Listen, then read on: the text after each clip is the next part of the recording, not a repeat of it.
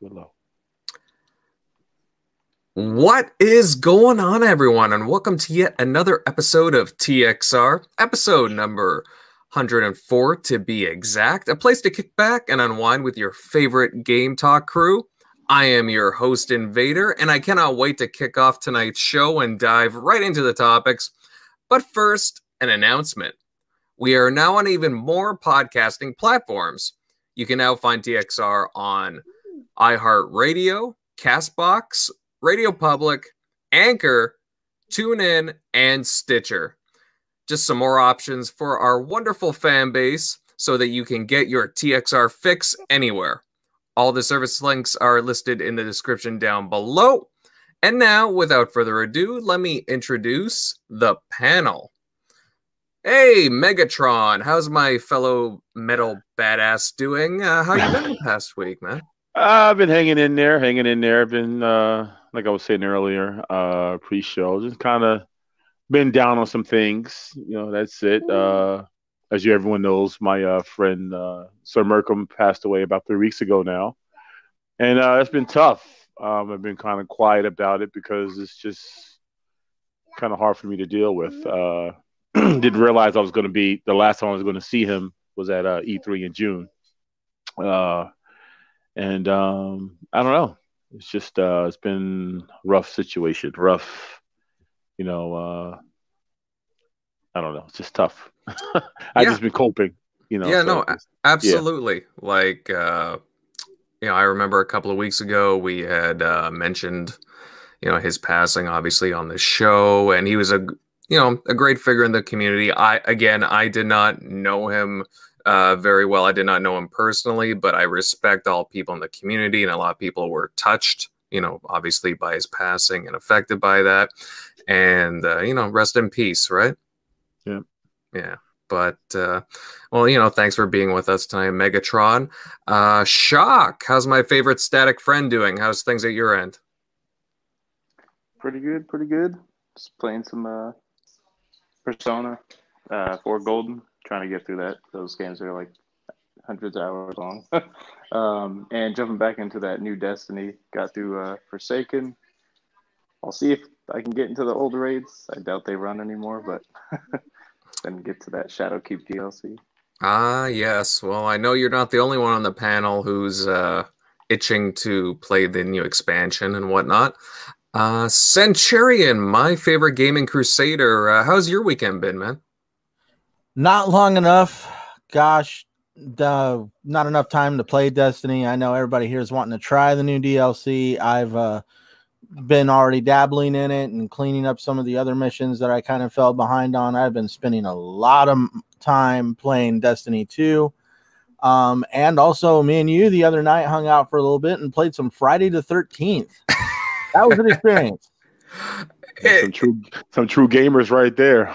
Oh, man. We heard stories about that game, and apparently they were true. Hey, you know what? Okay, I'll admit, I actually had fun with the game, while we were playing. Fun. It took some getting used to, and yeah, there were some definite noticeable glitches, but hey, you know what? It was free with gold, and I'd always kind of wanted to try it since I'm a Friday the 13th fan, and yeah, we had a pretty fun time there. What was it? The first time you were Jason, you totally beat everybody? Oh yeah, that was fun. And then the second time, everybody just beat my ass. I was able to kill one person, and then everybody's doing drive-by freaking slashings on me. Like somebody come out of the stick, stab me, run back in. And it was like they were all working together. That's what I was like, great. Now we're going against the guys that have been playing this game since day one, and they have total tactics down on how to take out Jason. Absolutely. I haven't played that since. It was fun for what I played. I was playing with Tim, and I kept getting my butt kicked with Jason. I felt like I was being picked on. I felt like the kid in school that got picked on for being Jason. See, I will be upfront, man. This first time being Jason, I got the hedge trimmers, which were cool. It wasn't that big a deal. But the second time, they put that spear in my hand that spear, nothing like running around trying to get people with a sharp stick. It ain't gonna work. I mean, oh, dude, that was the annoying part about it. Is I definitely will say, do not be Jason with the spear, because that made it rough. Yeah, I tell you, there is some really cool moments though, because like all of a sudden you'll be in a house and then there'll be like some 80s music playing in the background as you're like, killing all the teenagers, and it's like, huh, I remember this from the movie. This is pretty cool. All right. It's just interesting too, because when you're the counselors, it's like you have to work together. If you're all scattered, then Jason can just pick you off one by one. It doesn't work out very well, usually. So, no, I had a fun time. We should get a group thing going for that, or for other games too. But Friday the 13th is pretty fun. Unfortunately, it doesn't look like Jeremy the Downer will be able to make it tonight. He's doing some stuff. And Tim Dog's traveling right now. He may not be able to make it. So you got this fantastic group of 4 with you tonight, as well as Southbound. Southbound may not be showing up tonight. He's got some things going on. But hey, great crew, great topics, and I cannot wait to get into them. We also got a fantastic group of people in the chat already. Shizno Elite, how you doing, bud? Matt Jones, thanks for showing up, bud. UK Daz had left a little note here. He'll catch up later. He's out in the UK, so obviously not be able to make it right now. Peter Sark, thanks for showing up, bud. Anthony Boyd, hey, how you doing, man? But yeah, we got all. Yeah, I was gonna say what's up to everyone. I'm not logged in, so I can't respond to the chats, but I can't. Sorry, hi. I can't respond to anybody because I'm not logged into my YouTube account. So hey, everybody knows you're a badass, Megatron. But before we get into the really meaty topics, guys, it's a new week, and you know what that means. We have a ton of new releases. It's late October, and there's all kinds of big games that have come out or are coming out in a few days. Let's see, who's picking up any of these titles? Let's see, I'll list off first the highly touted RPG, The Outer Worlds. Guys, anybody plan on picking that up here? That should already be downloaded, man. The Game Pass, I don't have to, spend that extra cash. So I'm looking forward to playing that. Definitely. Yeah, I picked it up for $1. Uh-oh. Hey, this is a game that I've been wanting to play ever since it got announced. I really like the whole aesthetic of it, the whole vintage look, with it being in outer space. It gives you a real Fallout feel to it too, because it's a lot of the creators behind Fallout are with Obsidian. Yeah, and to put it out there, even though I'm going to play it day one on Game Pass, with Black Friday right around the corner, I'm hoping that's one of those games that end up getting a massive discount on it as part of the sale that they have. I do want to eventually buy it to just support the developer. I'm right with you on that one, man. This is supposed to be like the similarities to Vegas, right? Somewhat. It was done by the same company, so yeah, this is basically like almost like New Vegas, just with a different coat of paint on it. Mm-hmm. I played the hell out of Fallout 3, but I still have sealed brand new. Backlog just goes on for years now, but like sealed brand new Vegas just sitting there. So just fire that up. Well, don't open it, but I should. I mean, I think I have it digitally. I'm pretty sure I have it digitally. That just came on Game Pass too. Yeah, Fallout New Vegas will eat Fallout 3 alive, in my opinion. I mean, like, I heard there's a lot more flair into the game compared to Fallout 3. Yeah, I heard the same thing. I had a really good friend of mine, childhood friend. We used to game together all the time, and he told me, we were just talking yesterday that he liked Vegas much better than Fallout 3. He enjoyed Fallout 3. He beat it several times, but Vegas was definitely an improvement. So yeah, I think Vegas was stronger in like the story department and everything, from what I hear. Yeah, definitely. So, and now on the same day, we have Call of Duty Modern Warfare Guys, I know there's been a lot of talk back and forth about the newest Call of Duty because of the whole exclusive mode situation, which is unfortunate. But I'll admit, after playing the beta, I really liked what I played. I just might hold off until a sale. Are any of you guys going to be picking it up? I'm kind of on the fence myself, but that's been forgotten about now. It seems like that whole extra mode or game type, people are just, I guess over it, and then probably gonna that game's gonna sell like hotcakes. But I don't know. I bought the last one last year. What was the name of it? I don't even remember. But like, I played it a handful of times with a bunch of friends. And I'm not sure. Black Ops 4? Yeah, Black Ops 4. I didn't play it that much. It's just like I had to have it because if someone wanted to play, I'm glad I had it in rotation where I could just jump in. But we'll see. If enough people hit me up and say let's play some COD, I'll buy it. Mm-hmm. So. Yeah, I promised a friend that I would get it before the whole, everything hit the fan with that mode being exclusive announced. So I'm like, I do really want to play with my buddies. That's the thing, right? So, yeah, I'll wait for a sale in any case. But, it's unfortunate. But, hey, it still looks like a cool game. What else do we have? We have Medieval, the remaster, coming out too, I think, on that day. It's a good day, late October, near Halloween. Any of you guys with PS4s, are you going to be picking that up? I thought about it, but that might be something I might pick up again the following month because, me and my wife, we love platformers. Oh, my God. I even got Super Lucky's Tale running around here somewhere. It's a good game. Dude, there's a lot of just times they just bought it or they played it because of the demo disc that used to come with the PlayStation. That was the only reason they ever played it, and they played the demo and stopped, and so that's why a lot of them aren't jumping on it this time. They're like, yeah, I have nostalgia for it, but it's skip. So as far as Medieval, you're gonna wait for the sale then? Is what you're basically. I mean, that's the best way to play it because there's so many games coming out, man. It's just like. We got to save somehow. So between Game Pass and these sales, the Black Friday, man. Oh, yeah. We also got to worry about buying family members and friends presents as well because that's only like 2 months away. So definitely any savings I can get right now on consoles. And we also have new game consoles we need to start saving up for this time next year. So definitely need to be kind of saving the funds as much as I can.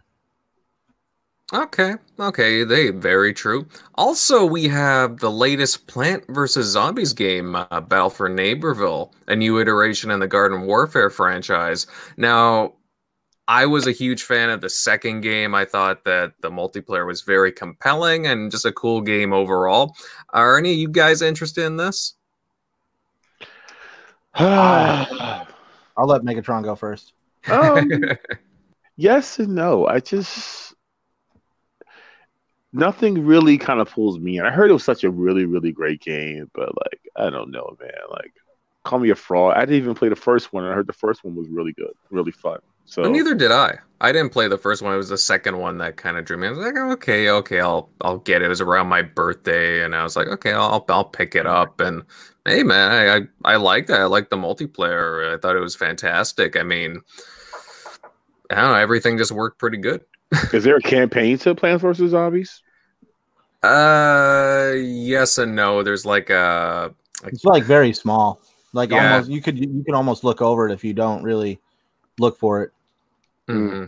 Yeah, it's like a backyard battleground, I think it's called, and you can do missions like for either the zombies or the plants. And it's interesting, and there's like collectibles and stuff, and you can do unlock a whole bunch of stuff, but it's not like a true campaign, I would say. No.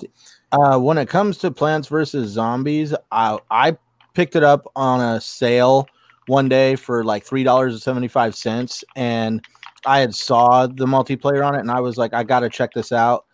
And here's the funny part: the fact that it's done by EA. I do not know why they could not take the multiplayer mechanics and the reward mechanics in that game and apply them to Star Wars Battlefront, which they completely microtransactioned into the ground. Like that game was addictive. The rewards were definitely geared towards you doing well in the multiplayer. You were rewarded for playing the multiplayer. And yeah, it just didn't feel like a total grind. Like you actually had fun playing it, and then you get over. It's like they were almost getting kids ready to go into some of these games where they had more and more microtransactions. Does that make sense? Sure. But at any rate, I know PTK Blam loves the Plants vs. Zombies. And as a result, me and my wife actually, I played it a lot. Got my wife intrigued a little bit. So it's actually on my radar as being something that I think I might pick up, especially if my wife wants to play it with me. Okay. All right. Well, guys, we're going to move into our first topic of the evening. And of course, we're on the cusp of The Outer Worlds being released in under a week now. And man, like I said, I am really excited for this game. Like really, really excited. And a few days ago, there was an interview with Obsidian senior designer Brian Hines talking about development and how the whole Microsoft buyout affected Obsidian. He made some interesting comments stating that now that they're a part of Microsoft, that they can focus on what their next games are going to be rather than just pitching them. As well, he went on to state that we don't always have a carte blanche to whatever we want. That'd be fantastic. It definitely is much more focused on like, okay, let's make the games cool. Let's make the games we want to make. And that's one of the things that when we were acquired that Microsoft said to us, we're buying you because we want you to keep making the games that you've been doing, not change you. So obviously some interesting tidbits have been said there. It seems like there's a lot of reassurance coming from Microsoft. What do you guys make of this Obsidian dev statements? Is this encouraging to hear that they have the freedom to create cool worlds that they want? Well, I'll tell you what, I had the opportunity to speak to a few of these devs, including Obsidian at E3, because we didn't really get a chance to talk that much about E3 because we just kind of took the summer off, but they were so enthusiastic and nothing but praises on their partnership with Microsoft. And I wish I could remember the person's name who I spoke with, but it was he just couldn't stop talking about how enthusiastic they were with their partnership. So that being said, man, I'm expecting great things from them all across the board. Like, I think it's going to be something to look forward to in the future, definitely. Well, just think about it too. If The Outer Worlds actually, Elite brought it up too. If it looks good now, imagine what'll happen when this franchise goes into like The Outer Worlds 2 and it's fully funded by Microsoft. I mean, that's going to be something when they choose to expand the world and add in more. Because right now it's being published by the private division. I think it's Take-Two it's under, if I'm not mistaken. But, obviously going forward, it will be a part of Microsoft. And I'm just, man, with the type of budget that they'll have under them, I really want them to create a living, breathing world, a world that you want to like explore and so on. I'm already into what they've been showing. I'm into the whole like vintage look, the Fallout vibes to it. It looks really cool to me. Centurion, is this something that you like hearing that Microsoft is going to allow these devs to make the cool games that they want to? Well, yeah, because that's how you're going to get innovation. When you have restrictive policies that make it to where, this is what we want. Third person, over the shoulder. We want to push some boxes around. It has to, be narrative driven. Kind of see where I'm going with that. Basically, when you have a cookie cutter policy towards your games, it totally restricts the idea of innovation and creativity. Microsoft has had some of not the greatest exclusives this generation, but they have certainly had some of the most diverse. They're not all the same. A lot of them are even new concepts. Like look at Sea of Thieves. So game. yeah, and with Obsidian, they are the masters of the RPG. And it is definitely something that Microsoft wants in their wheelhouse. They know they're lacking that whole RPG side of things when it comes to games. So definitely it's going to be really interesting to see what's going to come out of Obsidian as time goes on, purely because now they're going to like you said, had all that Microsoft funding, and they're going to have some of the resources outside of funding. Like they're going to have access to even certain franchises in Microsoft, certain developers, and they're definitely going to be able to expand the depth of the product that they could put out. Absolutely. And it's true, like obviously Microsoft's exclusives this generation had, well, to put it bluntly, they really teetered off towards the last couple of years. And obviously, they've been putting their money into acquiring studios like Obsidian. But, we really want, we've been missing RPGs from Microsoft. Obviously, we haven't had Fable this gen, or at least a true Fable. We haven't had like a lot of RPGs from them. So it's nice that they acquire this dev, Obsidian. They're known for their fantastic RPGs. And it's really encouraging. We got the Outer Worlds coming out. It looks like it's going to be one of the best Western RPGs this gen. It definitely caught my eye, and I love other people's. And with that game in their stable going forward, can you imagine what they'll be able to do with the Scarlet next gen? It's going to blow everyone's minds, I think. It's already coming in 4K on the Xbox. If you want that experience, that we had that controversy over the last few days, whether it's going to be a good, for the Pro or not. But, but they did say it's going to be what for the Pro, 1440p, which is still, I'm pretty sure, a great experience. It's just a resolution. It's a resolution thing, But if you want that clarity, that sharpness, come on over to that X. Well, it's funny that you mentioned that, Megatron, because I was going to touch on that too. Because, a few days ago, I guess it was the Private Division that came under fire, and Obsidian for making an initial, I guess it was a tweet or some sort of a statement that the Outer Worlds would only be getting like Xbox One X enhancements and not the PS4 Pro. And this was later clarified, obviously, by Private Division, stating that the game would run at 4K on the Xbox One X and uses 4K textures. However, on the PS4 Pro, it will run at 4K, though it'll be upscaled, I guess 1440p, as you were saying. Now, guys, do you think this was kind of overblown, all the outrage? Because I saw a lot of tweets going on about that. I mean, obviously, Private Division clarified that. But, is it really a surprise that the Xbox One X would have, better visual upgrades than the PS4 Pro? I mean, it kind of outperforms it the past year or so, right, when it came to the games. I do think, sorry to just hop in there right away, but I do think it was completely blown out of proportion for two reasons. First reason, it's a Microsoft studio. So if you want the premium experience to be on Xbox, guess what? That is why it's an Xbox studio. If you want that premium experience, you go over to Xbox. Two, you have to accept the limitations of the PS4 Pro. I own a PS4 Pro. I own an Xbox One X. My wife, who is not as hardcore of a gamer as I am, can see the differences on both consoles when it comes to up-resing or whatever you want to call it. By far, the Xbox One X is more powerful than the Pro. And so no matter how much you want, there is no, I'm sorry, but if I was Microsoft and, the PlayStation fans were like, no, you need to make it fair. You should make the Xbox version look just like the PlayStation. It's like, no, it's not our fault. Our machine is better quality. Remember, it was back in 2014 with Grand Theft Auto that people were losing their minds over a couple of blades of grass. Oh, right? Yeah.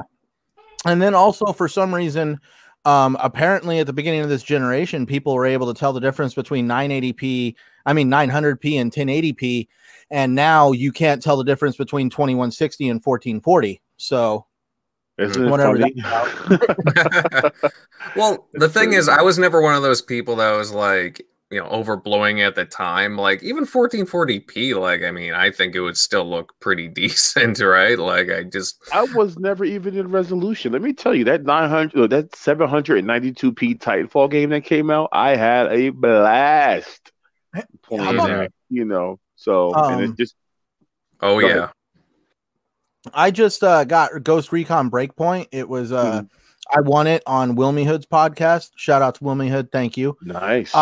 So many people have been talking about, oh, it doesn't look realistic. This looks like crap. The game just isn't really what we thought it would be when it comes to, the resolution and the quality you're thinking you're getting.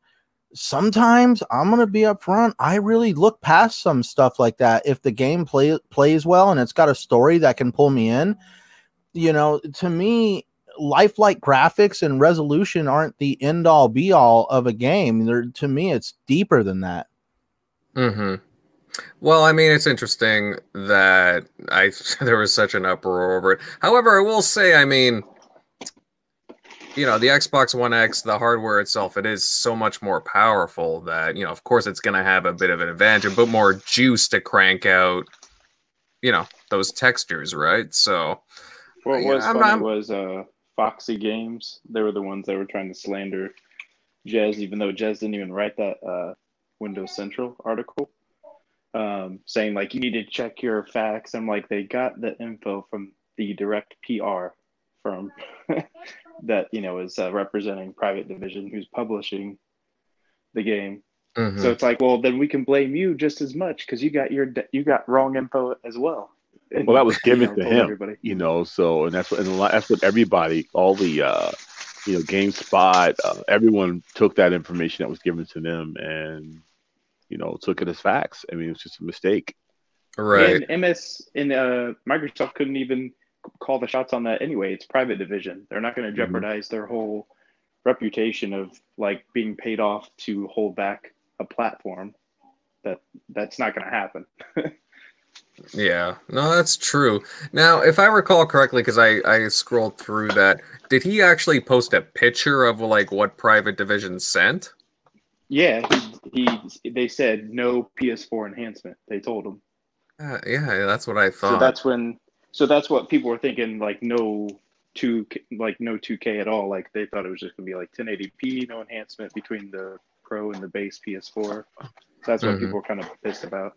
I didn't see any retractions from GameSpot, by the way. I don't think they ever even made a retraction at all because they reported it too as well, and I didn't see them change anything. I'm pretty sure maybe I missed it, but.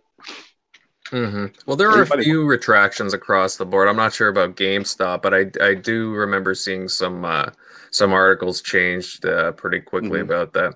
But as Shizno Elite said, yeah, they were only reported what they were told. You can't really blame them, right? That was the information given. Like it says it right there. That's also hilarious because Foxy Games is the one that was saying in his video that, oh, this must have been, I think it's Microsoft that did this. And like, so you were slandering, Microsoft, not knowing the facts when you're critiquing Windows Central for providing the facts that they were given from the direct source. So if anything, you were worse than what they did.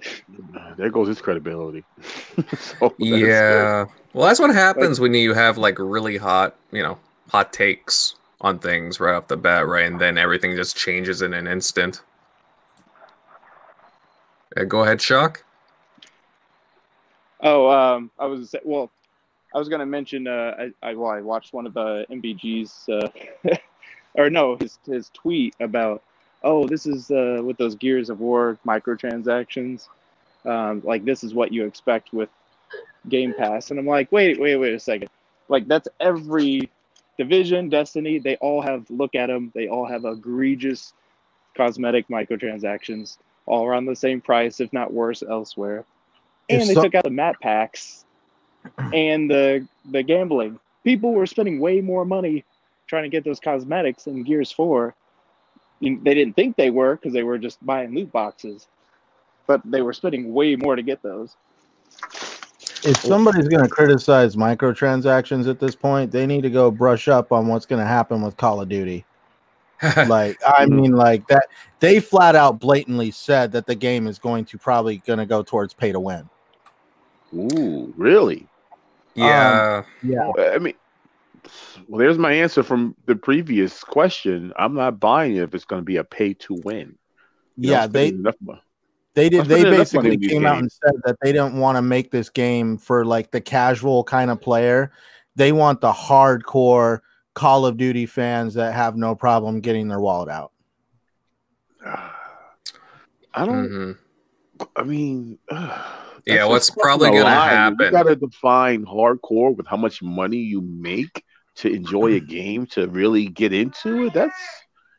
That's not good. That's not good Well, for anyone that wants to and play then, this game. and they're also being sneaky about the fact that they were like, oh, the game's going to release without microtransactions and loot boxes, but that's because they're just doing that short term to get past the review period of the game, so the game reviews well. And after that, probably by Christmas time, they're going to start rolling out the microtransactions and loot boxes. Mhm. Well, didn't they do pretty much the same thing with Black Ops 4? I'll be truthful. I didn't really play that game as much as I should have, because I'm like with Megatron. I bought that game because I was going to play with friends, and then everybody kind of fell off the bandwagon very quickly. And that's one of the, like, I don't really regret having a massive backlog, but sadly, when it comes to Call of Duty Black Ops, that's one of those games where I really regret the fact of I bought that game full price with the season pass and never really got my money's worth out of it. Yeah, well, it was a content. It was a content thing for me. Mm-hmm. Like, yeah, sorry, as you said, Megatron, like, no campaign. Obviously the focus was on the Battle Royale. Even with the amount of maps that it had, if you're going to be focusing on the multiplayer, it's just, you should have had more maps at launch too. And to me, even the aesthetics of it, I just didn't recognize it as a Black Ops game. To me, it wasn't Black Ops 4. To me, it was just Call of Duty Online, really, to me.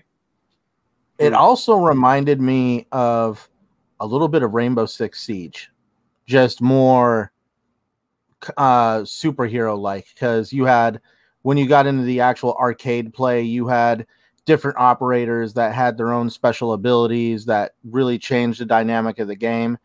And it reminded me of Rainbow Six Siege, where you have these operators that, I know they're supposed to be based on real life individuals or real life actual military units that are out there in this world, and some of them just have these abilities that totally change the dynamic of the game.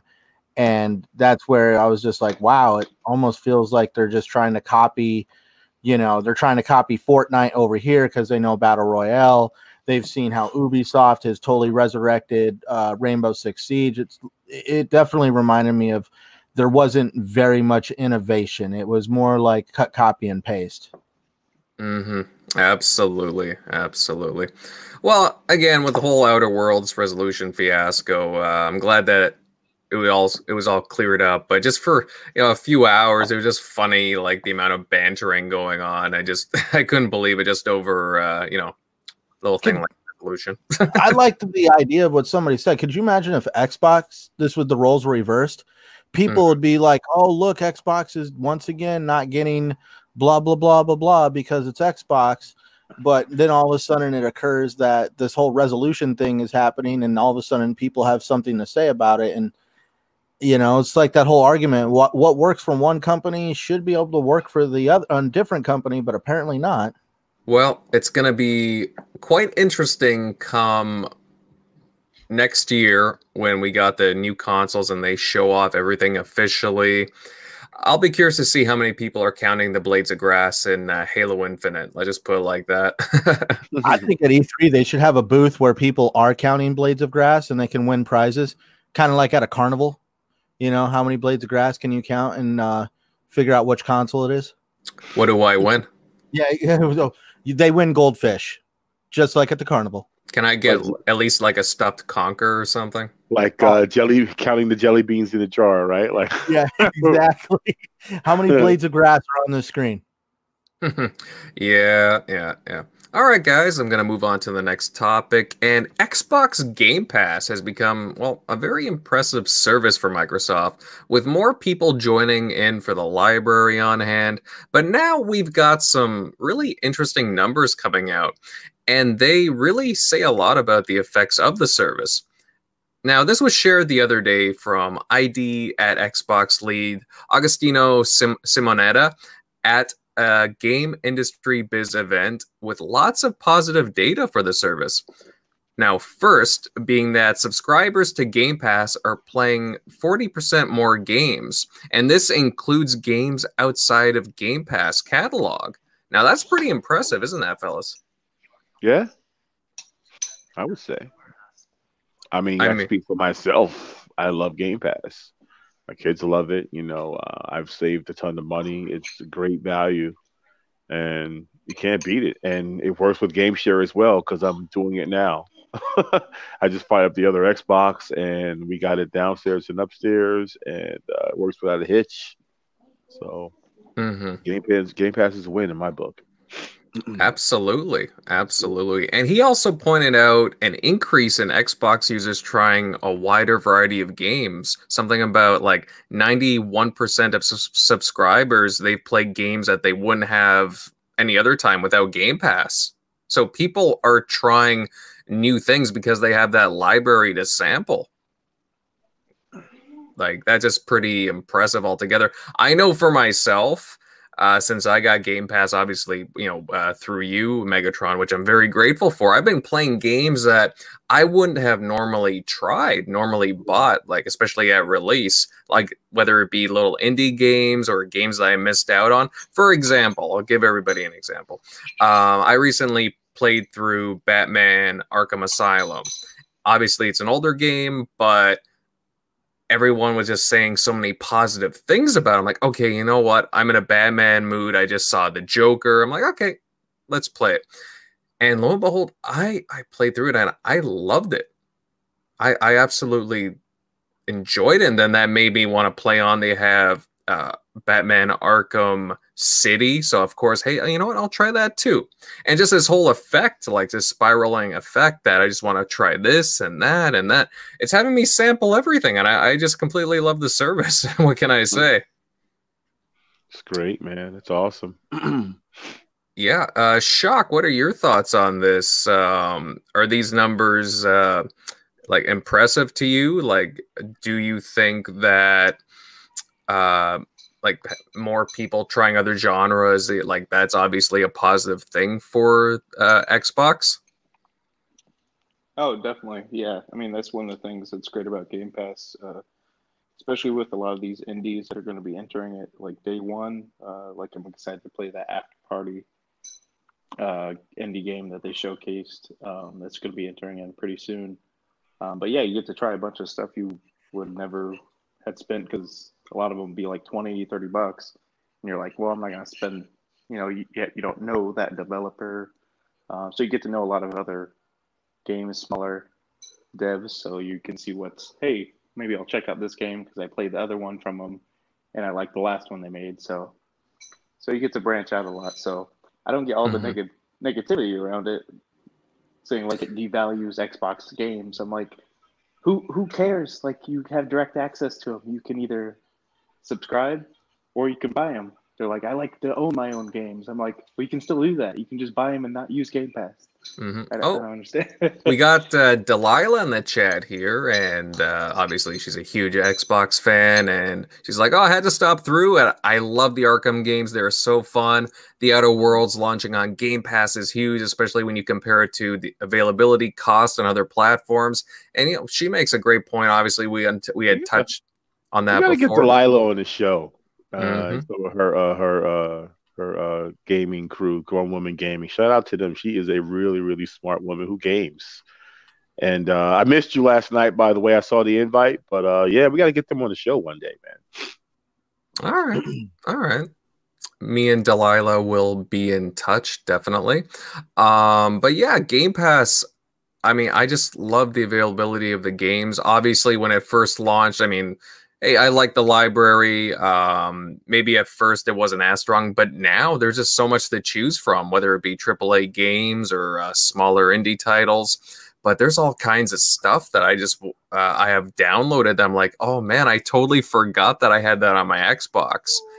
I don't really know what else to say. It's just to me, like, as much as I don't want to prop it up anymore, I do think it is a fantastic service, and obviously the statistics are pointing in that direction. Xbox users are really liking it.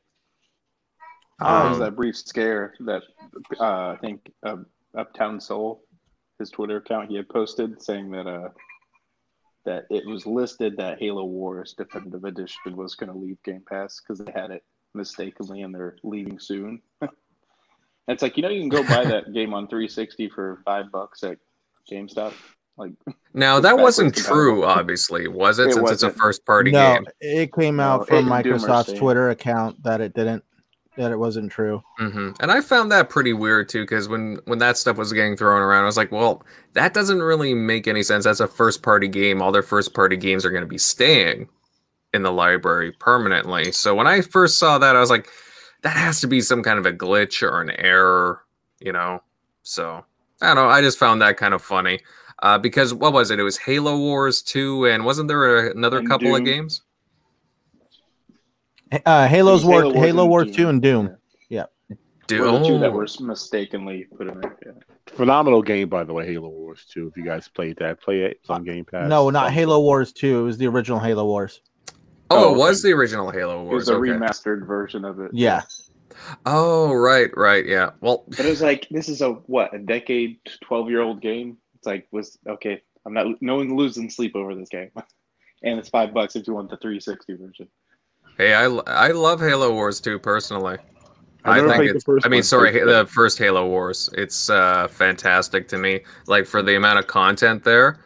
Mm-hmm. I liked it. I really liked it. I mean, Halo Wars 2 is great too. I would say it's a little lighter in the content area, but still, I mean, beautiful game, and I had a lot of fun with it. But yeah, it was really surprising when I saw that. Like, really leaving Game Pass? I don't think so. That must be a mistake. So glad that got cleared up. But yeah, a lot of good things coming with Game Pass. I'm glad to see that the statistics are strong, and yeah, guys, I definitely suggest grabbing Game Pass. There's usually some kind of sales on for it. I'd extended it for $1 when it was on. So especially, Xbox Game Pass Ultimate. Hard to go wrong there, right? All right, fellas, moving along to our next topic. And it looks like we've got another PS5 leak. And according to a recent price listing from a European retailer, the PS5s will cost €500, which roughly translate to about $560 US. The release date is also set for December 4th, 2020, on par with the projections for it. So guys, some interesting stuff popping up, of course. Now, do you guys trust the information on this listing, or is this just a random placeholder, do you think? Hell no. I don't think I think December 4th is kind of too late in the season. I think if you're going to release a console, I think ideally I would think September or October. Maybe the latest November. No way they're giving Black Friday up to. Yeah, they're not going to miss Black Friday. No, that's if you don't mind me interrupting, comicbook.com relayed this information, but according to a lot of reports and analytics that are being done, the December is actually looking like a very valid release date for the PlayStation, because the leak, because I did the video on it, the leak came out of a retailer in Slovakia. So, you can take it with a grain of salt, but there is numerous sources before this leak even came out that were already talking about how the release date for the PS5 is going to be later than people think. And they are really believing that it's going to be December. And I think that's partially because I think they do want Xbox to release first. So that way, if by some chance the Xbox Scarlet flops, they will be able to kind of swoop in for the win. That's an interesting take. Well, the price threw it off for me But- because it was like 550 US. I'm like, there's not going to do 550. There's no reason to, because in a lot of economic terms, that if once you put at 550, people just automatically assume it. Oh, okay, 600 because See, with tax and everything. that Versus like again, they equate them to being almost the same price. again, it's not out of their wheelhouse to charge $600 for a console. Look at what happened with the PS3. We're Well, I meant also like 550. Like, Oh, why yeah. would you do 550 US? That's what it equated to from the Europe. I think it's going to be more towards the 600 side of the spectrum, purely because we're talking SSD hard drives, custom graphic processors, and we're also using really, really good RAM. Like, if you go and look at the, I did it in a previous video. Dealer also touched on it. Somebody superimposed one of the codes off of the top of the RAM chips when they showed the board for the Scarlett. And these are Samsung RAM chips. These aren't some just, random run-of-the-mill discount bargain bin RAM chip. If they're using Samsung RAM chips, they're using name brand parts. These consoles are going to be a premium experience that is probably more than likely going to come with a premium price. Right. Well, it's interesting. Do you think that they would? There is that rumor, though. I'm sorry, Invader, but there was a rumor. They did say they may be releasing 2 consoles, right? Was that any truth to that? Did you guys remember that just recently? There was a rumor a while back about that, but I'm not sure if it got shot. I'm pretty sure it got shot down by Sony, if I'm not mistaken. Okay. Maybe. I remember. I remember seeing something about that. I'm pretty sure that they're just doing one traditional console, but I could be mistaken. Chat, you can back me up on that if you'd like. But I just have a feeling that Sony's still going to go the traditional console, like one console route on this, at least right off the bat, anyways. Only thing I don't believe is the release date. I mean, you're gonna miss Black Friday. Like, you're not gonna release before November or around that time. I mean, that's the only thing I don't believe. The price, to me, it's a toss up, but to miss one of the biggest shopping holidays. Microsoft would have a great opportunity is if they beat you to market, and if they were just to be crafty and be like, you know what, we got to make sure, let's undercut them by $100. Like, they undercut you by 100 and they're first on the market. Like, I mean, obviously, PlayStation has all the momentum still, so that's going to help. You released the Scarlett, Game Pass, whatever you're going to include with Game Pass. Yeah, Game Pass and $100 left. Halo is coming out. Infinite is coming out the day of release of the console. I mean, that brings you back to the OG Xbox days. I mean, and maybe and who else knows we're going to get next that during 2020. I mean, that's going to be E3 is going to be big this year and very telling. And then Halo Infinite is coming out, the same time the Scarlett is. I mean, it just makes me not want to believe that one aspect of that rumor, that leak of that them releasing December 4th, you said, or it's just December 4th. December 4th was the most concrete date I've heard, but a lot of them are just saying December.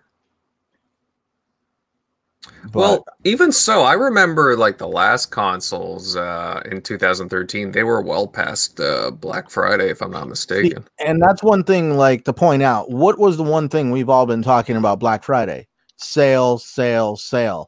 Like, people expect discounts on Black Friday.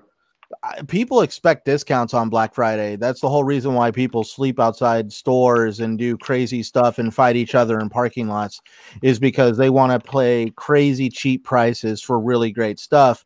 And nobody's going to go flock out on Black Friday and want to buy a full price item. That might be one reason why they're not too concerned about the Black Friday spending, because they know the holidays in general just get people to spend money.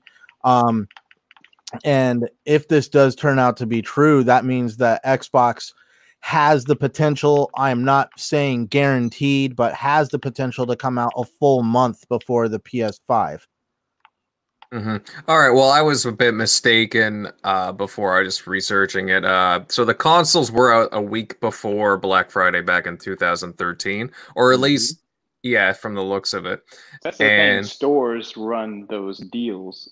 Like Microsoft doesn't take the hit. The like Best Buy will run a sale because they'll get people in the store and then they'll buy their stuff. So you wouldn't want to miss that for sure. Right. Yeah. So I don't know. It'd be interesting to miss it by a week, right? So I don't know. I've heard on some of those Black Friday sales that they sell them like they're like promotional items that get sold, and they were specifically for that reason. They were like that's why with a lot of televisions that you buy on Black Friday, they're actually the year before televisions. Most of them, they're not brand new top of the line televisions that just came out. They're like last year's televisions left over, and that's why they're being discounted like that, because basically the manufacturers are liquidating their stock.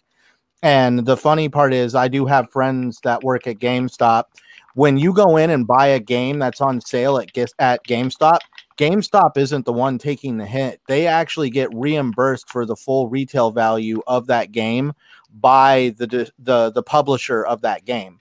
So it's really weird. A lot of times, even though the company is using those prices to get people in the door, they're actually doing it pretty risk-free, and it's really going back on the manufacturer or publisher of whatever's being sold. Well, a lot of times they'll like sell the system and they'll be like, okay, you buy 2 games with it, we'll give you like $20 off. So you're that's the price for the system. Most of the time with publisher, systems, might give you a deal. Most of the time with systems on Black Friday, I've noticed really then rather than discounting the system a lot of times, especially when they're brand new, they really like to do bundle deals where you buy the system, you get a controller and a stack of games. Basically, they don't want to discount the console. They're just trying to basically throw things in to incentivize you to want to pay full price for it. Well, it's definitely going to be interesting to see when the official release dates come, because December 4th, while I mean, I could see them targeting for November, at the same time, even if it was delayed by a week or so, the first week of December doesn't really seem that far off to me, to be honest with you. So we'll see, guys. Anything's possible at this point, but hey, we're starting to see some things leak through the cracks, maybe, just maybe. But with that said, we'll move on to our next topic here. And Capcom is saying that it wants to revive a bunch of its dormant IPs. And in a recent investors report, the company's COO, Haruhiro Sugimoto, discussed Capcom's future plans, including being adamant about bringing back classic games, stating that, for the time being, while we are placing a priority on maximizing the revenue from current core IP, we are actively looking to utilize dormant IP. So some very interesting comments here, especially considering we've heard over the past years similar sentiments from other Capcom employees. Guys, what are your thoughts? What franchises could you see Capcom possibly revisiting and reviving? Do any older games come to mind? Because, hey, personally, I would love to see a Dark Void 2, just saying, just putting it out there. Dark Void 2 kicks butt. I think I was more focused on you pronouncing that gentleman's name without messing it up, because I would have botched it completely. Dude, Invader does win an award. I thought that too, man. Jesus, I was giving you a little golf clap behind the scenes, but my camera was off because I'm like, what? I try, man. I try. Anytime I see a name from that part of the world, I'm just gonna send it over to Invader and be like, "Hey, how do you say this?"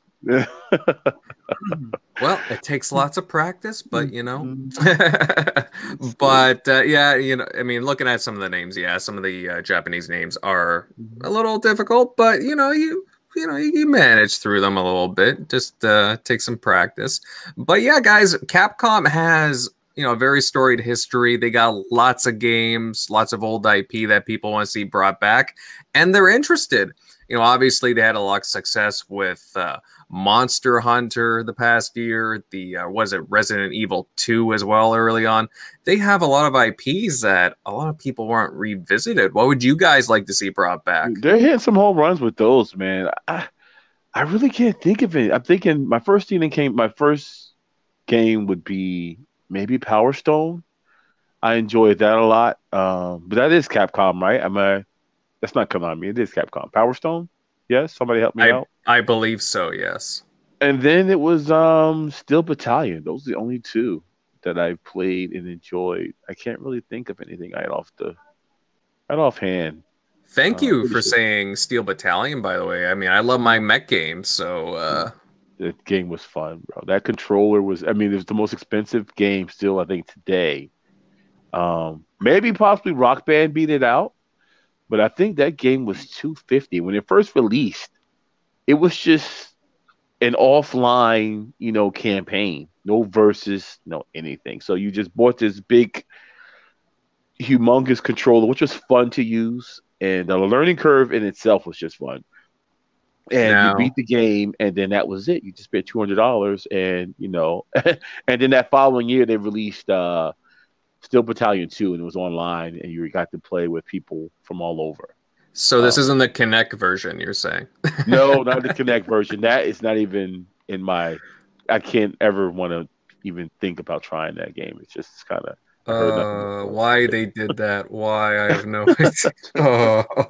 Of all the games to use it, like maybe some practical applications, but man, did you try that out though, Invader?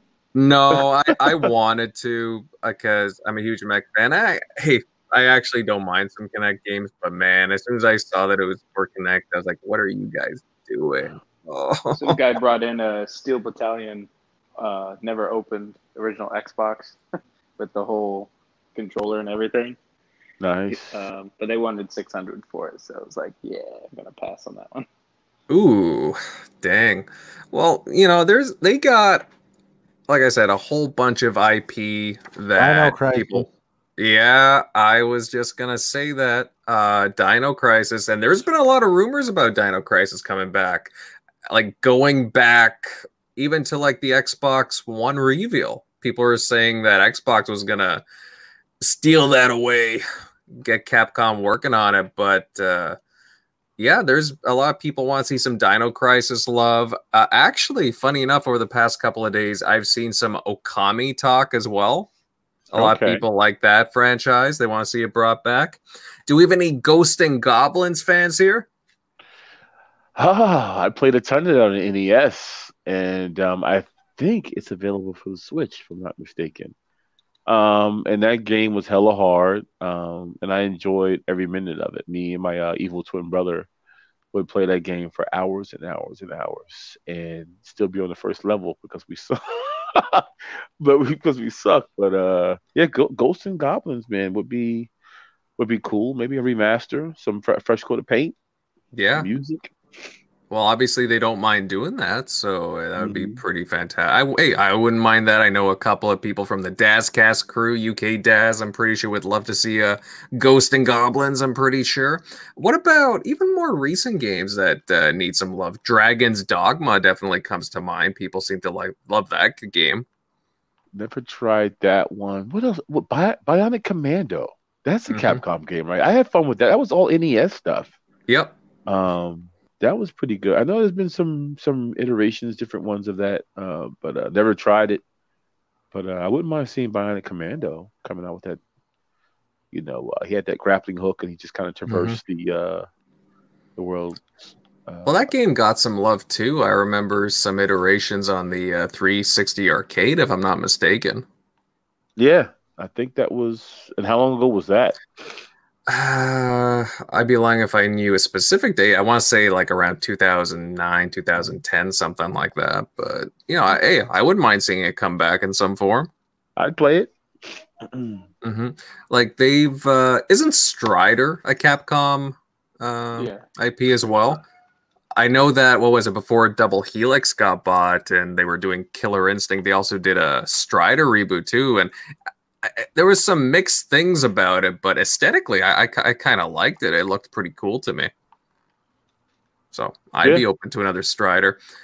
Here's one for you, another mech game that's also a Capcom IP, Lost Planet. Anybody remember Lost Planet? Yeah. Dude, I've even thought about buying those on back compat. I remember playing those. They just released those. Wasn't the beginning of this year they released those for backwards compatibility? Yeah, they did. I think so. I picked them up. Yeah, I believe so. Like, hey, those games were like pretty cool. Right off the bat, was it Lost Planet? The first one that was a like a 360 exclusive at one point. Yeah, it was exclusive. The first one at least.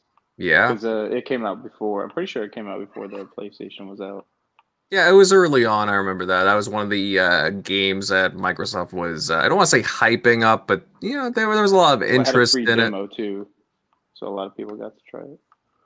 Yeah, but hey, I love my exploring alien planets. I love mech games. I'm just a big fan of that kind of genre, and I would love to see that series return, but. I don't know, guys. Do you think, obviously, we've had Street Fighter on the PS4. Do you think that we'll see a Street Fighter game come to Xbox anytime soon? I want to see why not. I mean, I think they... Imagine the next one. I hope so, but you never know, right? Obviously, with the exclusivity deal. They did release that collection recently, so I would think they would keep it going. True. Well... You never know. What guys in the chat, what would you like to see from Capcom, whether it be a remaster or just an IP comeback out of the blue? Because again, Capcom, very storied. It'd be nice to see a new Mega Man game come out. Actually, they did have one a year ago. But Darkstalkers. Yeah, Darkstalkers would be nice too. Again, Capcom, they got loads of IP, and I would love to see them utilize them. Heck, I would even welcome, I know this series has seen an iteration back in 2016 and 2013, but I would really love to see them put their heart and soul into another Dead Rising game, personally. But I don't know, the last Dead Rising game I thought was kind of meh, personally. So, just my thoughts on that. Let's see. Well, let's move on to our next topic, fellas. And some news came our way. It was very interesting when it comes to trademarks popping up. Now, Take-Two Interactive has recently registered a bunch of Mafia-related trademarks, one being for the Mafia name trademark and the other being for Mafia 2. 2016's Mafia 3 saw mixed reviews, and the studio responsible for it had some layoffs because of it. Now, I'm a big fan of the Mafia games, especially Mafia 2. To me, more Mafia is always a good thing, in my opinion, when it comes to those games. Now, guys, what do you think of these trademarks? Do you think they're pointing towards a new game, maybe possible remasters? What do you think? Well, everybody don't talk at once. Bueller? Well, I did notice at the end of the article, it did say they could just be renewing the license just to renew it. But I will be truthful. I'm a bit of a fraud. I haven't played any of the Mafia games yet. I have Mafia 3 in my backlog because it really leapt out at me as something that looks like I'm gonna enjoy to play. But definitely,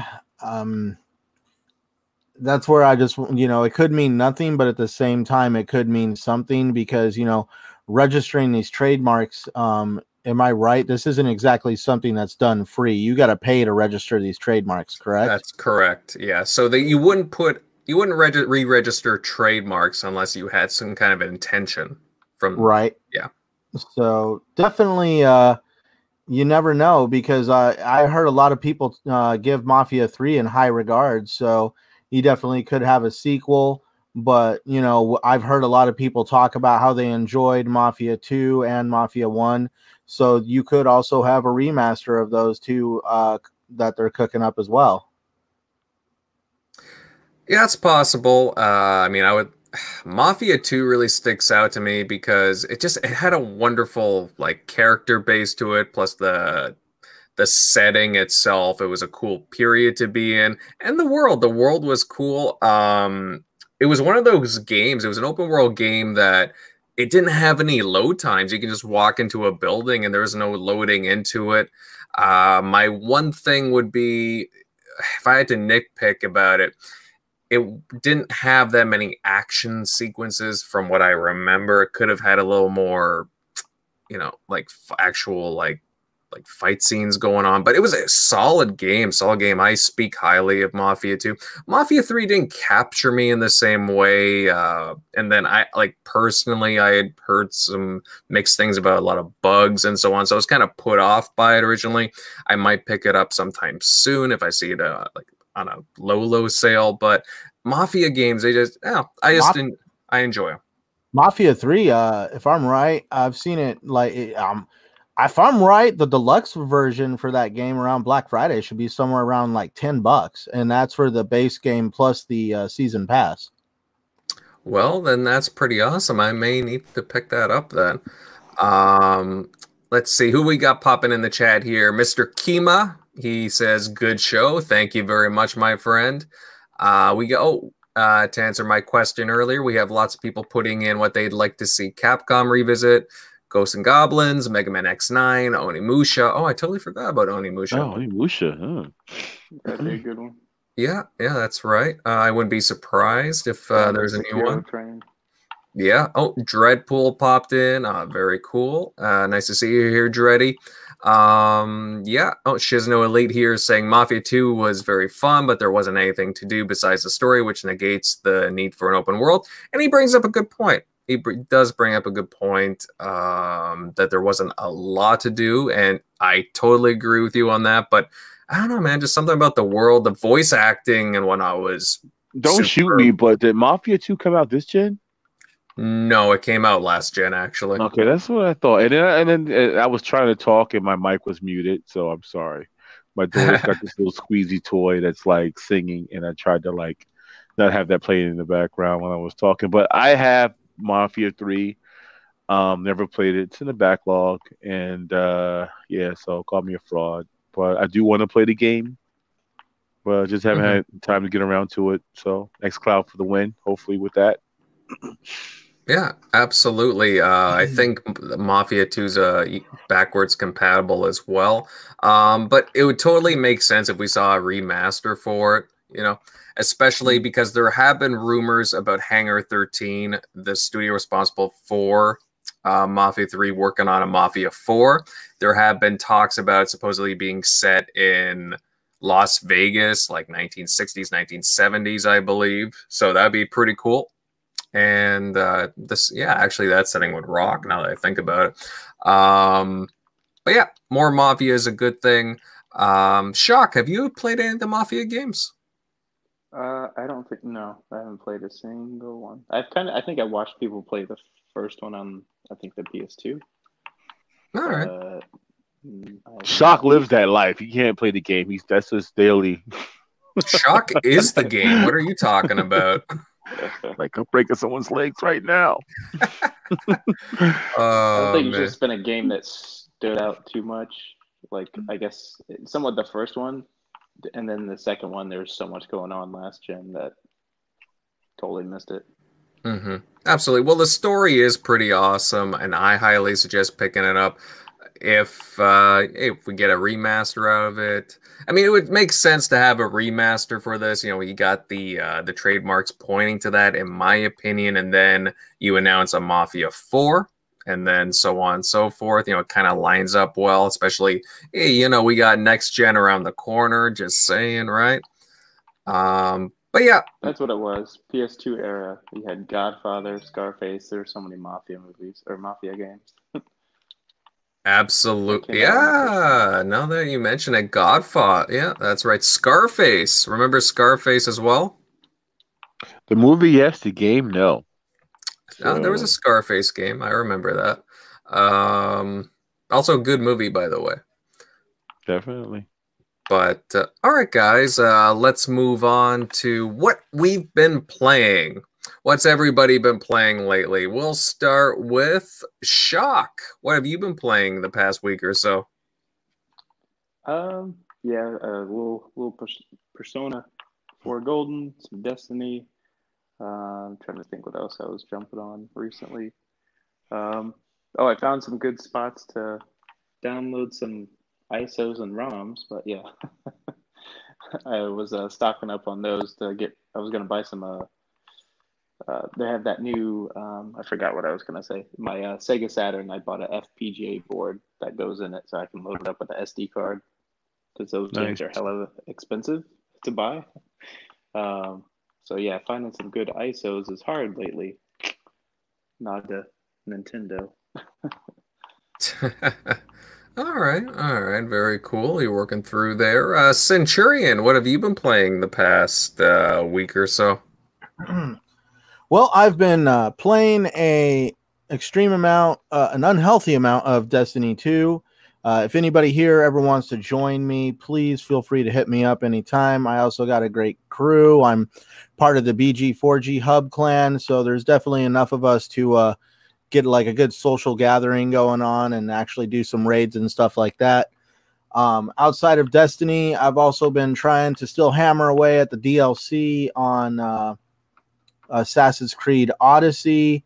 I checked out Ghost Recon Breakpoint. I've just been all over the place. As a matter of fact, I also played a little bit of the Zelda's Link Awakening. I want to probably say I'm almost like, I know I'm more than a quarter of a way through that game. I'm pushing like halfway through that game. How's that so far? I'm enjoying it. You know, it's definitely making me feel like a kid again. It definitely shows what happens when you can take your time and really do a remaster or a remake, whatever you want to call it, from the ground up,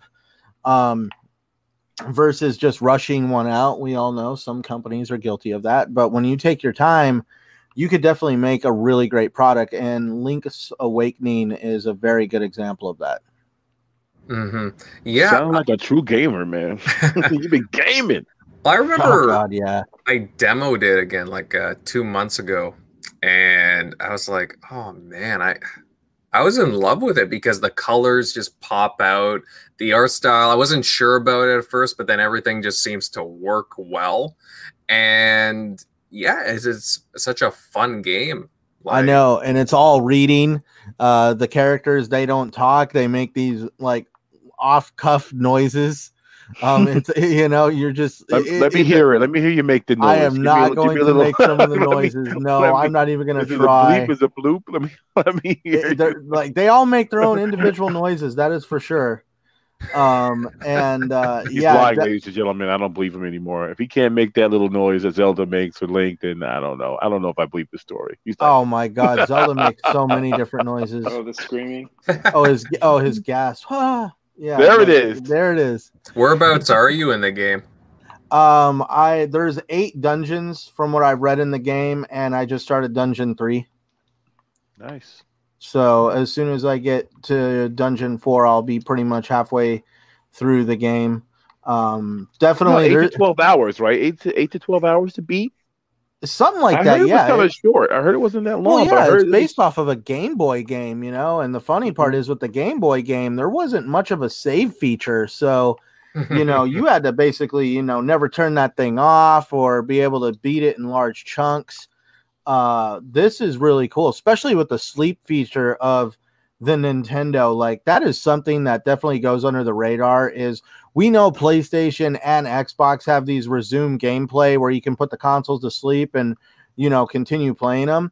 But I've had times where either one of them have shut off and you got to restart the game anyways. Dude, this Nintendo, man, literally, I have gone weeks, if not months, in between playing a game sometimes on that Nintendo, and you just start right back up in that game. It was like, hey, did you want to play the game you just last played?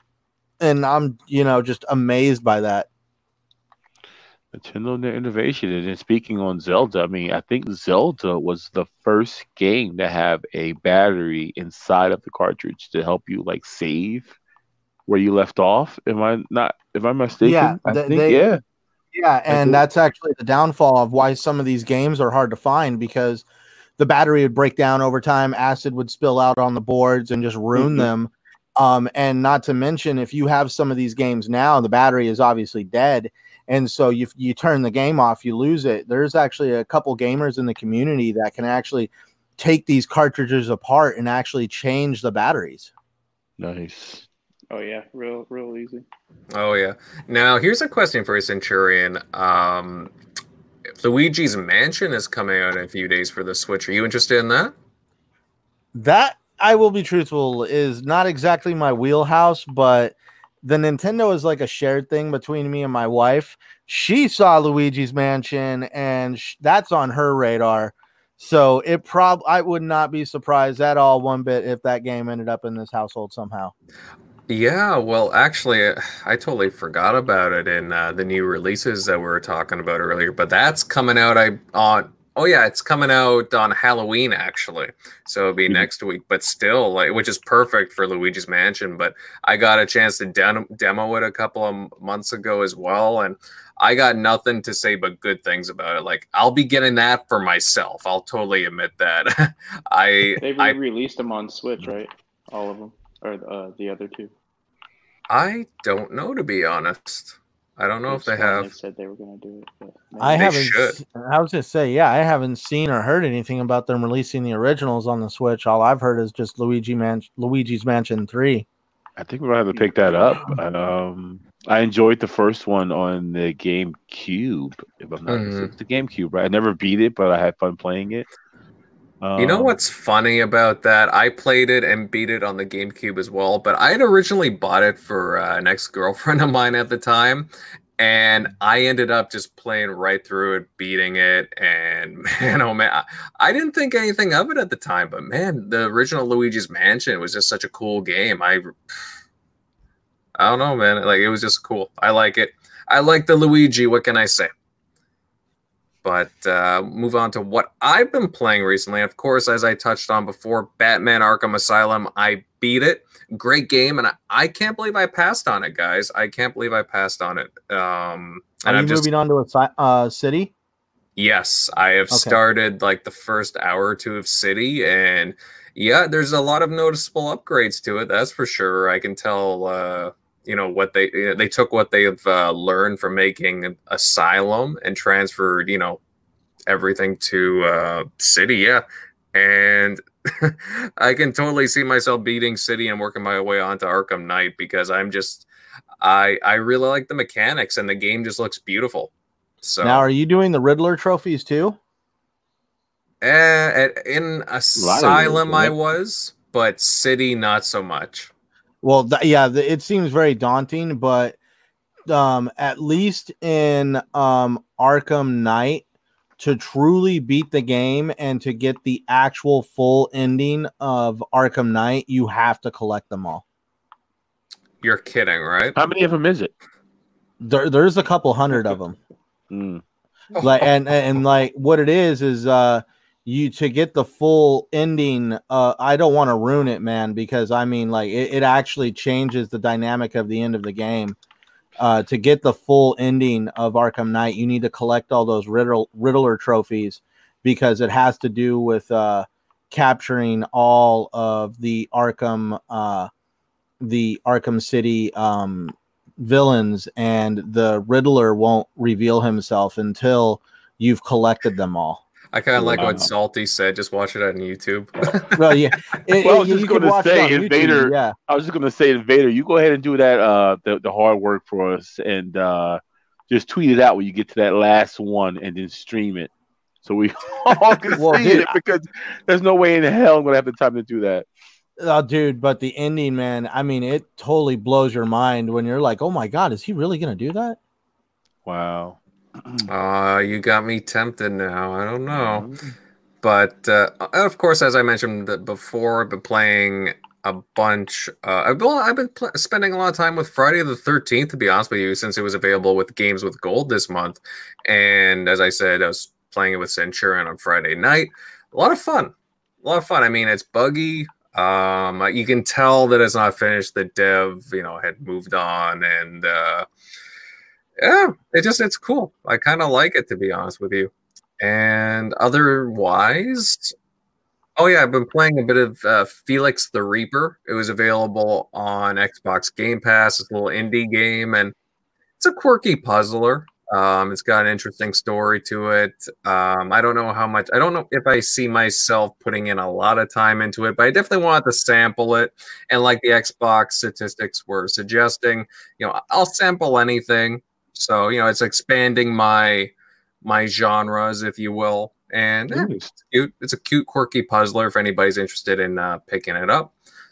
But with that all said, guys, it's been a blast. But I got one more thing to say. He's got something to say. All right. It's October, right? So like, we got it's Halloween, it's things are scary and things that go bump in the night and the black cats. What's the scariest game that we've all played? Like, I mean, Centurion Invader, Shock. Like, what's the scariest game you ever played? Just for this month, October. Like, can you guys think of a game that kind of freaked you out? I haven't had a game freak me out in a long time, but there was one game when I was growing up as a kid that really messed with me. And that was purely because I have a fear of deep water. And everybody remembers Star Wars Shadows of the Empire, right? Yes, I have that game, actually. Yeah, on N64. And there was a level in the game where you had to run around in the sewers and literally go into deep water and fight things underwater and stuff. And for some reason, that always messed with me as a kid. But that I've obviously gotten over that hurdle as I grow up, as I've grown up. But even still in games today, when they have like moments where you're like out in the middle of the open ocean and you're looking down, and you're like, dude, is there something in this water? I swear to God. Yeah, really? No, I know exactly the levels he's talking about too. I remember playing that. I was deathly afraid of like just going near the water. So totally understand. Let's see. Scariest game. I'll just say for me, like, I remember playing Halo Combat Evolved and then getting to the part where I saw the flood for the first time and the music changing. And I was at home, the lights were like just out, and I'm just sitting here being freaked out. Until Resident Evil came out, what was the one that just came out, what, 2 years ago? Last year? Which version was it? No, not 2. No, before that. That was the remaster. What was the one that just recently came out? It was first person. Is that 7? Which Resident Evil was that? 7. Yeah, that was Resident Evil 7. Oh, Biohazard, yeah. I can't play that. It freaks me out. Like, I can't, when you're in the scene, you go into that house and the woman's changing. Play in VR on the PS4. And you're being stabbed. Like, I think didn't you get your hand cut off? I could not play that game. I'll never finish that game because it scares the hell out of me. Like, it's just too realistic. I can't do it. I've tried and tried and tried. Tim has done it. I can't do it. Yeah, you play the VR with the PS4, you'll take off the headset and your like heart's beating as fast. Yeah, I can't, man. I just, it's that good of I guess they did a hell of a job with it, because that's one of those games I don't think I'll ever finish, because it's that scary to me. Yeah. Well, let's see. Recent things that's scary. I don't know. Have you seen the Sarah Connor model for Gears 4? Man, that thing looks like a ghoul from from Fallout. No. Let's see. Dead Space. Dead Space is bloody scary at times. Like all the bloody. Yeah, and then I like what Dreadpill said. The Fear series. Like, Fear was a really awesome game when it first came out. A concept that I really wish they would touch more on, a concept like that of like a paranormal, investigation team where you have to go out and deal with things that most people don't want to deal with. Like, I remember that little girl just walking down the hallways towards you, and all you can do is just fire your gun with the hopes of that she just goes away. Yeah, I would say I think the scariest one would be probably like that PT demo on the PS4. But if that doesn't count since it's not a full game, I would say Eternal Darkness. Back in the day, it was just kind of freaky, just like playing by yourself in the dark, no one else home. Cockroach goes across the TV. Yeah, it's just like that one kind of freaked me out. Yeah. I remember the first time I ever saw the cockroach. I thought it was real. Everybody starts tripping out, man, thinking there's a cockroach on the TV. Oh my It's gosh! like, now you just saw something. Like then you look like you're going insane when you're playing it with your friends. Spiders and roaches don't do it to me, man. Well, in Eternal Darkness, what made it really, really, they went in and they sculpted the cockroach perfectly to where it looked like it was on the inside of the tube television. Because back in those days, LCDs hadn't really, LCDs were so god awful expensive. You barely knew anybody who had them. So everybody had a tube television. So when you see the cockroach, you're actually seeing it from the bottom, the legs and everything. And so it's like kind of messing with you because you're like, is there really a cockroach in my TV? Yeah, it's just I've been in a few households where that was the reality of things. So it's like, God. And there was a cockroach. So, but yeah. Dang. We got Oh, I guess Michael. Michael ABA. says Alien Isolation. Yes, because you truly felt hunted in that game. I totally agree with you on that, Michael. Mm-hmm. Not to be a plethora of worthless information, but you know how the alien worked in that game, right? The alien had two AIs controlling the alien that looked for you. The body and the body was one AI, the head was a second AI. The body always knew where you were, but the head always had to look for you. And so basically that's why it always felt like you were hunted, because the body would get the head as close as it could before the head had to do the rest of the actual searching for you. And I thought that was really cool when I read about the mechanics of how they actually created that whole, that whole thought of you being constantly hunted. It does sound cool. There's some trivia for you. I would have never known. The more you know. Yeah. Well, yeah, it's kind of funny how like games work, man. Like, remember Half-Life 2? Does anybody remember Half-Life 2? Oh, yes. If you noticed in the game, when you would shoot people, they would fall over rails very easily. It was because they wanted to have this dramatic death thing. And so they programmed it into the game that the rails of the game would somehow attract dead bodies. So that way, when you shot somebody down, they just did this dramatic thing where they would just slump over the rail.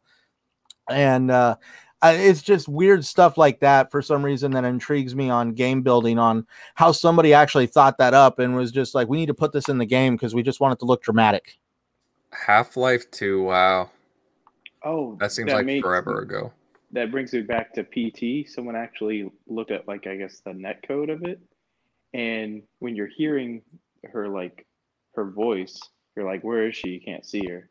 But no, you can't see her. But when your back is turned, she's literally hovering right behind you.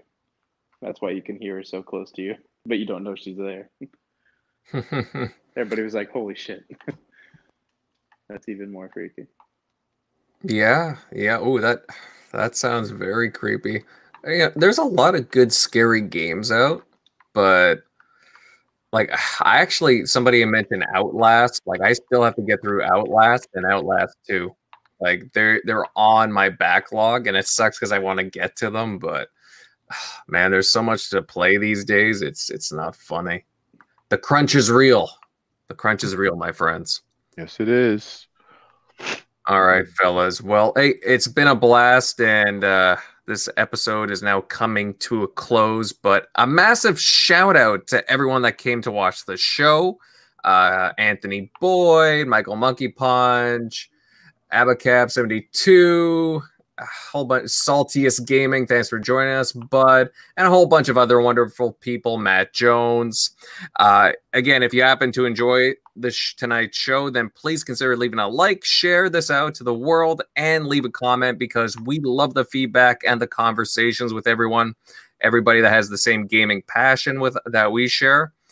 All right, panel, outro time. Now, Megatron, where can everybody follow you, my Transformer friend? Yeah, when I have time to game, hopefully much sooner than later. You can hit me up on Xbox Live, Megatron 1, and leave me a message, or just simply just say hello. And you can follow me on Twitter, Megatron_1975. That's it. All right, fantastic, my friend. Shock. Where can everybody get shocked at? Yeah, you can find me at Shock Nero on Twitter, Easy Shock on PSN and Xbox Live. And yeah, I don't know my friend code for Switch, so yeah. Alrighty. Centaurian. Oh, sorry, Centurion. I always want to say Centaurian for some reason. I don't know why. Do I look like a half horse individual? Do you really want to know? No, I'm just kidding, my friend. All right, Centurion, where can everybody follow you? You can follow me on YouTube and Twitter and Xbox Live at Centurion1307. You can also always find me here kicking it with you guys on TXR. I'm also on the Saltiest Gaming Podcast on Thursdays and the Shop Podcast on Saturdays.